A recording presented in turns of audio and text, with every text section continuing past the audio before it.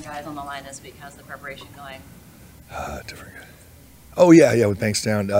He's doing a good job.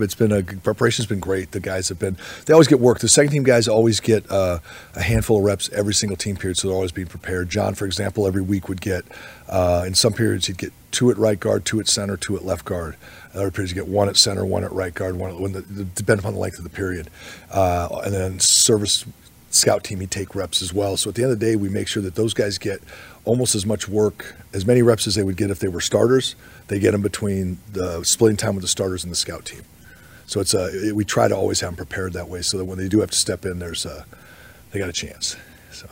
Are you expecting Trent to be back for the game? The injury thing's the ball's not in my court on the injury thing. So I just whoever's there, we get them coached up and let's go play.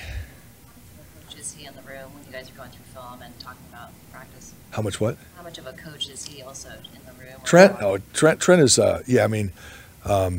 my meeting room is, the meeting room's, here's a shocker, I talk a lot, okay? I like to talk. So I talk a lot in there. I'm always, the way I coach is I kind of, not just do that, kind of tell stories, and I talk through the play, and then every now and then I'll have an offshoot to tell a story about a player I used to coach, and it's just kind of like this thing turns out to be. But Trent will, all of a sudden, if he's whispering over there in the corner to Jalen or to McKivitz or somebody, and I'll just say, hey, speak up and say what you're going to say. Wow, I was just saying da-da-da-da. So he's always looking, always thinking. And he's always respectful and doesn't want to, overstep his bounds. But I'm always like, Trent, just say what you want to say, man. And if I don't agree, he and I have a great relationship. I just say, Trent, I don't agree with you. And he may still disagree. We may agree to disagree, and later on he's like, I'm right, or later on I'll say, no, you're right. That was a great idea. And oftentimes the guys do it. I just want to tell me so that we can, because I don't, I've got a lot of answers, but I definitely don't claim to have them all. So. Halfway point here. How would you evaluate the way the right side of your line has played through the first 8? It was really cool to do this study. I enjoyed it. I told Kyle when I came back, I said, losing 3 games in a row, obviously this is an NFL season. This is when you really find out what you're made of, when you go through the tough times. And it's been really cool not cool. It's been interesting to see how we've come through it, and where we're going to end up with this whole thing being where we are today. When you evaluate the guys, I said, what's really funny is, take Spencer Burford, for example, take Colton.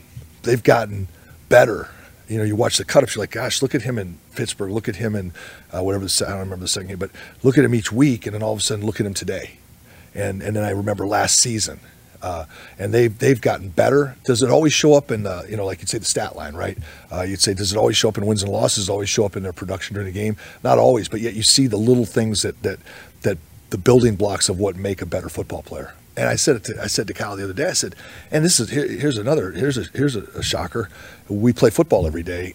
They get a chance to get better. And they play in games, they get a chance to get better. All of a sudden you take away football in the off season, the developmental time, it's harder.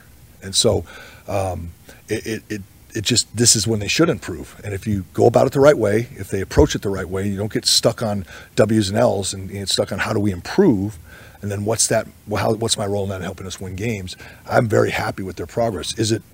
You'll always hear me say it, there's not a guy up there that's playing well enough.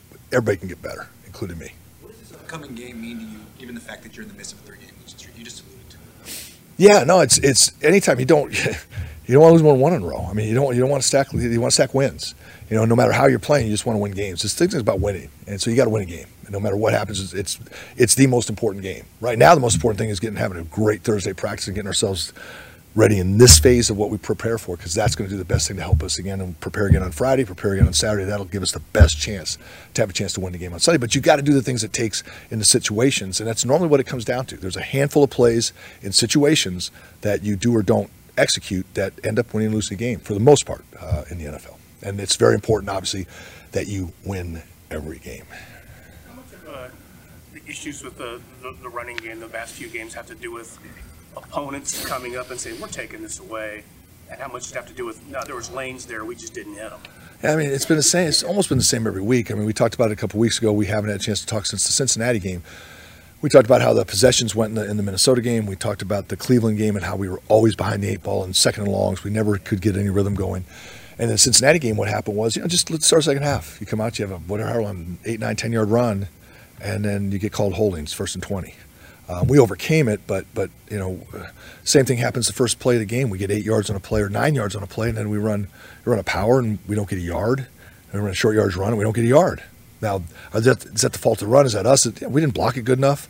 The defense played well, but we didn't get another set of. We're not getting that next set of downs to keep that thing going and to get a couple more runs called. And then whatever's been going on, it's always a team thing. Whatever's going on as far as possessions, whatever's going on as far as time in the game, whatever's going on with score, it can kind of affect how you do things. So I think it's not. I don't look at it as a bad trend, because when I look at practice, when I study the cut-ups, it's not like, oh crap, man, we're not, so-and-so's not hitting the hole, or we're not blocking this guy, or the defense is, oh my God, this is the hardest defense we've ever faced. No, it's not. It's just the way it's kind of fallen right now. And obviously we have to do a better job. I said it last week as well. We've got to do a better job first and foremost, because if we block better, create big holes, it's easier to run.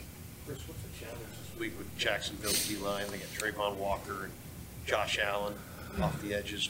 What do you see? Yeah, again, we face them every week. It seems like great pass rushers off the edge. So Colton and the tackle, Trent or Jalen, have a great challenge in front of them. Everybody's got to do their part to help, make sure that we don't, we keep our quarterback upright and doing what he's got to do. They play great team defense. Those guys are good players. The interior players, they haven't had the production with the sacks, but they pressure the quarterback, and they're very, very good team defense. They're very well coached. They get to the ball. The last 3 defenses. When you take all of them been well coached, but you go back to Cleveland. Cleveland's one of the top defenses in the league. You look at how Cincinnati's team played last week, and this team this week, very, very, very well coordinated, good job. Minnesota's in the first year with Flores up there, and they did a good job, but they're a little different place in the development of their defense than those other 3 teams.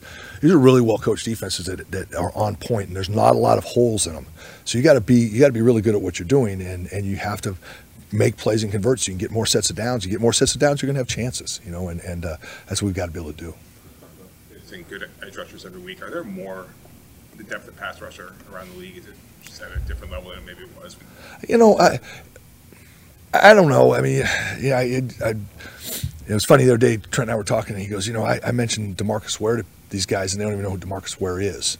He shocks him. So I say, that's what it's like getting old, bro. But you sit there and you're just like, hey, man, this guy, you go through the league, and everybody has somebody who flashes. I don't know that, it's hard to say. It's just the generational thing. It's the Kobe, Michael Jordan. It's the Reggie White versus Bruce Smith versus the era of the guys today. It's just so hard to say, but there are a lot of talented rushers. I would say that college football, right, I guess they're throwing the ball more, and I don't know if they are or not, but it seems like it. So there's more chances to rush the passer. There's going to be more opportunities for guys to develop as pass rushers, and there's more, we get guys that are more developed as pass blockers than they are as run blockers. So I think the whole game has kind of gone that way. So there may be a few more, but I don't know if they're the elite.